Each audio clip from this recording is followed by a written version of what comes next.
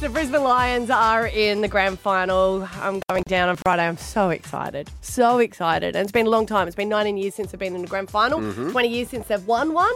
But one person that knows all about the winning is from the Brisbane Lions, Jason Akermanis. Good morning.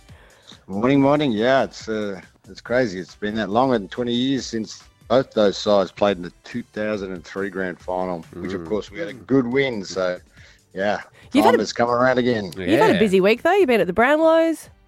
Yeah, well, I'm a winner, so they invite you every year. So it was good. I mean, I sit on tables with the past winners, so I had Dipper and guys that you probably never heard of, but No, we Johnny Platten, Ben Cousins was there, and Mark Rashudo and Nathan Buckley. So all the guys that had won, it's always good to see them. We have a bit of a drink. I took my daughter for the first time, and she's 18, so she nearly stacked it on one of those speed bumps. Yeah, I was going to bring that up. Abs was away yesterday, so I don't know if she knew when they rolled out the red carpet, it was actually over a speed bump. So a heap of people stacked it walking up the red carpet. Why did they do that? Is that for the Daily Mail, just so they can do worst dressed and worst stack? They're idiots. There are idiots. Yeah. Hang on, Jason, but she said she's 18, and 18s like to preload before they go to events. So did that have anything to do with it?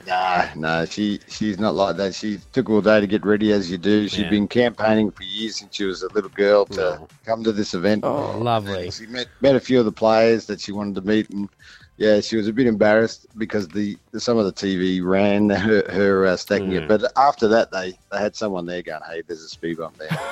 That's stupid. Hey, we were just talking before about the ring that you will get. Do you guys get given a grand final ring on the day, or is it a fake one that they give you after because you can't be trusted?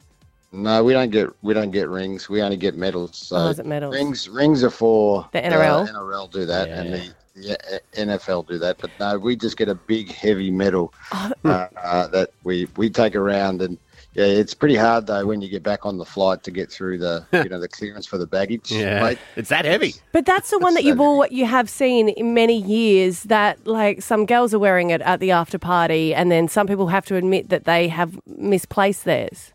Yeah, they're funny because they're so big and they're gold, but they don't have your name on it. So. Right.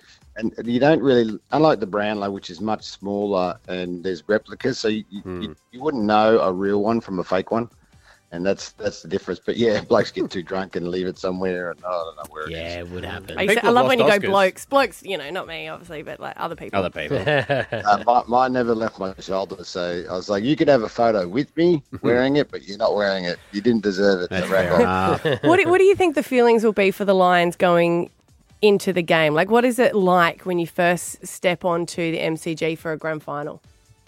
Yeah, it's pretty nerve-wracking. I think most players are always a little bit anxious and nervous, but they should be. The year I won it, I just won the Brownlow as well, which is really cool because then I could focus on the actual game. But it's a scary experience because you play footy and it's what you get paid to do, but you still want to play well and you want your team to win. So there's all that mixed emotion, but of course, coaches and players know what they should be doing, and you work out after a couple of minutes. So hang on, this is still another game of footy, and then they settle down and they're usually pretty good. But it is quite nerve wracking.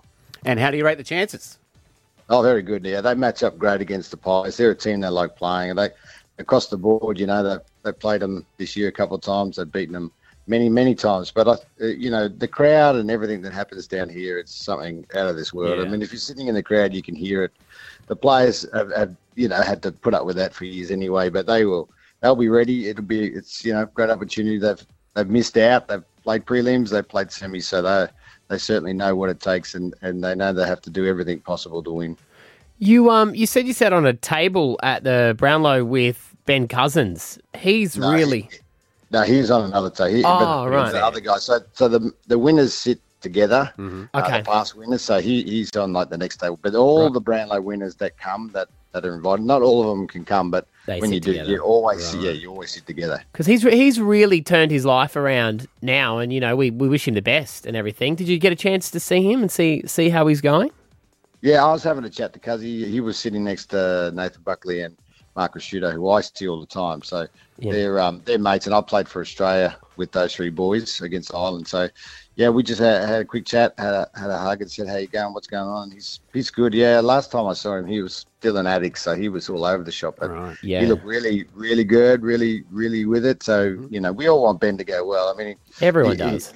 Yeah, well, he nearly died 10 times. Like it was crazy. So he has turned it around. He's reading the news, sports in Perth, Is and he? he's doing an amazing job. Oh, and everyone good just on said him. his dedication to it, and he's wanting to learn. So he took his sister along to the Brownlows. Because it's he was, as you said, he was so far in trouble, and every time you saw that, you thought he'd turn things around, he would relapse again. So it's really nice to see that for someone like him. Yeah, he was. I mean, he was doing ice during games and stuff. Like he's admitted all that. It certainly helped his performance. He ran like a lunatic. But I think the reality with they're always so close to going back. That's the thing. Yeah. And you're never not a drug addict. You're right there, and you always got to watch yourself. So he knows that. He certainly has, and that shows you the power and how big he is over in Perth. Because if I did that, no one would be giving me a job to read the news. I tell you. So, Yeah. That's crazy. So, like at half time, he would sneak off somewhere and get a hit. Yep. Wow. Yep. Wow. You can't see it on the cameras, but there was footage of smoke plumes and stuff coming out of toilets and stuff. It's the way he did it back then, and it wasn't. I don't know how many games and when and where, but yeah, he was in a lot of trouble. Yeah, insane. Well, mate, it is going to be Brisbane is going to be electric this week. You can feel it now, but it is going to be wild come Saturday when Collingwood get defeated by the Brisbane Lions at the MCG, 2:30 for the game. Jason Akermanis, one of the Lions greats. Always a pleasure, mate. Thank you for your time. Anytime. Thanks for having me. Big week down here. Enjoy the game. Good on you, buddy.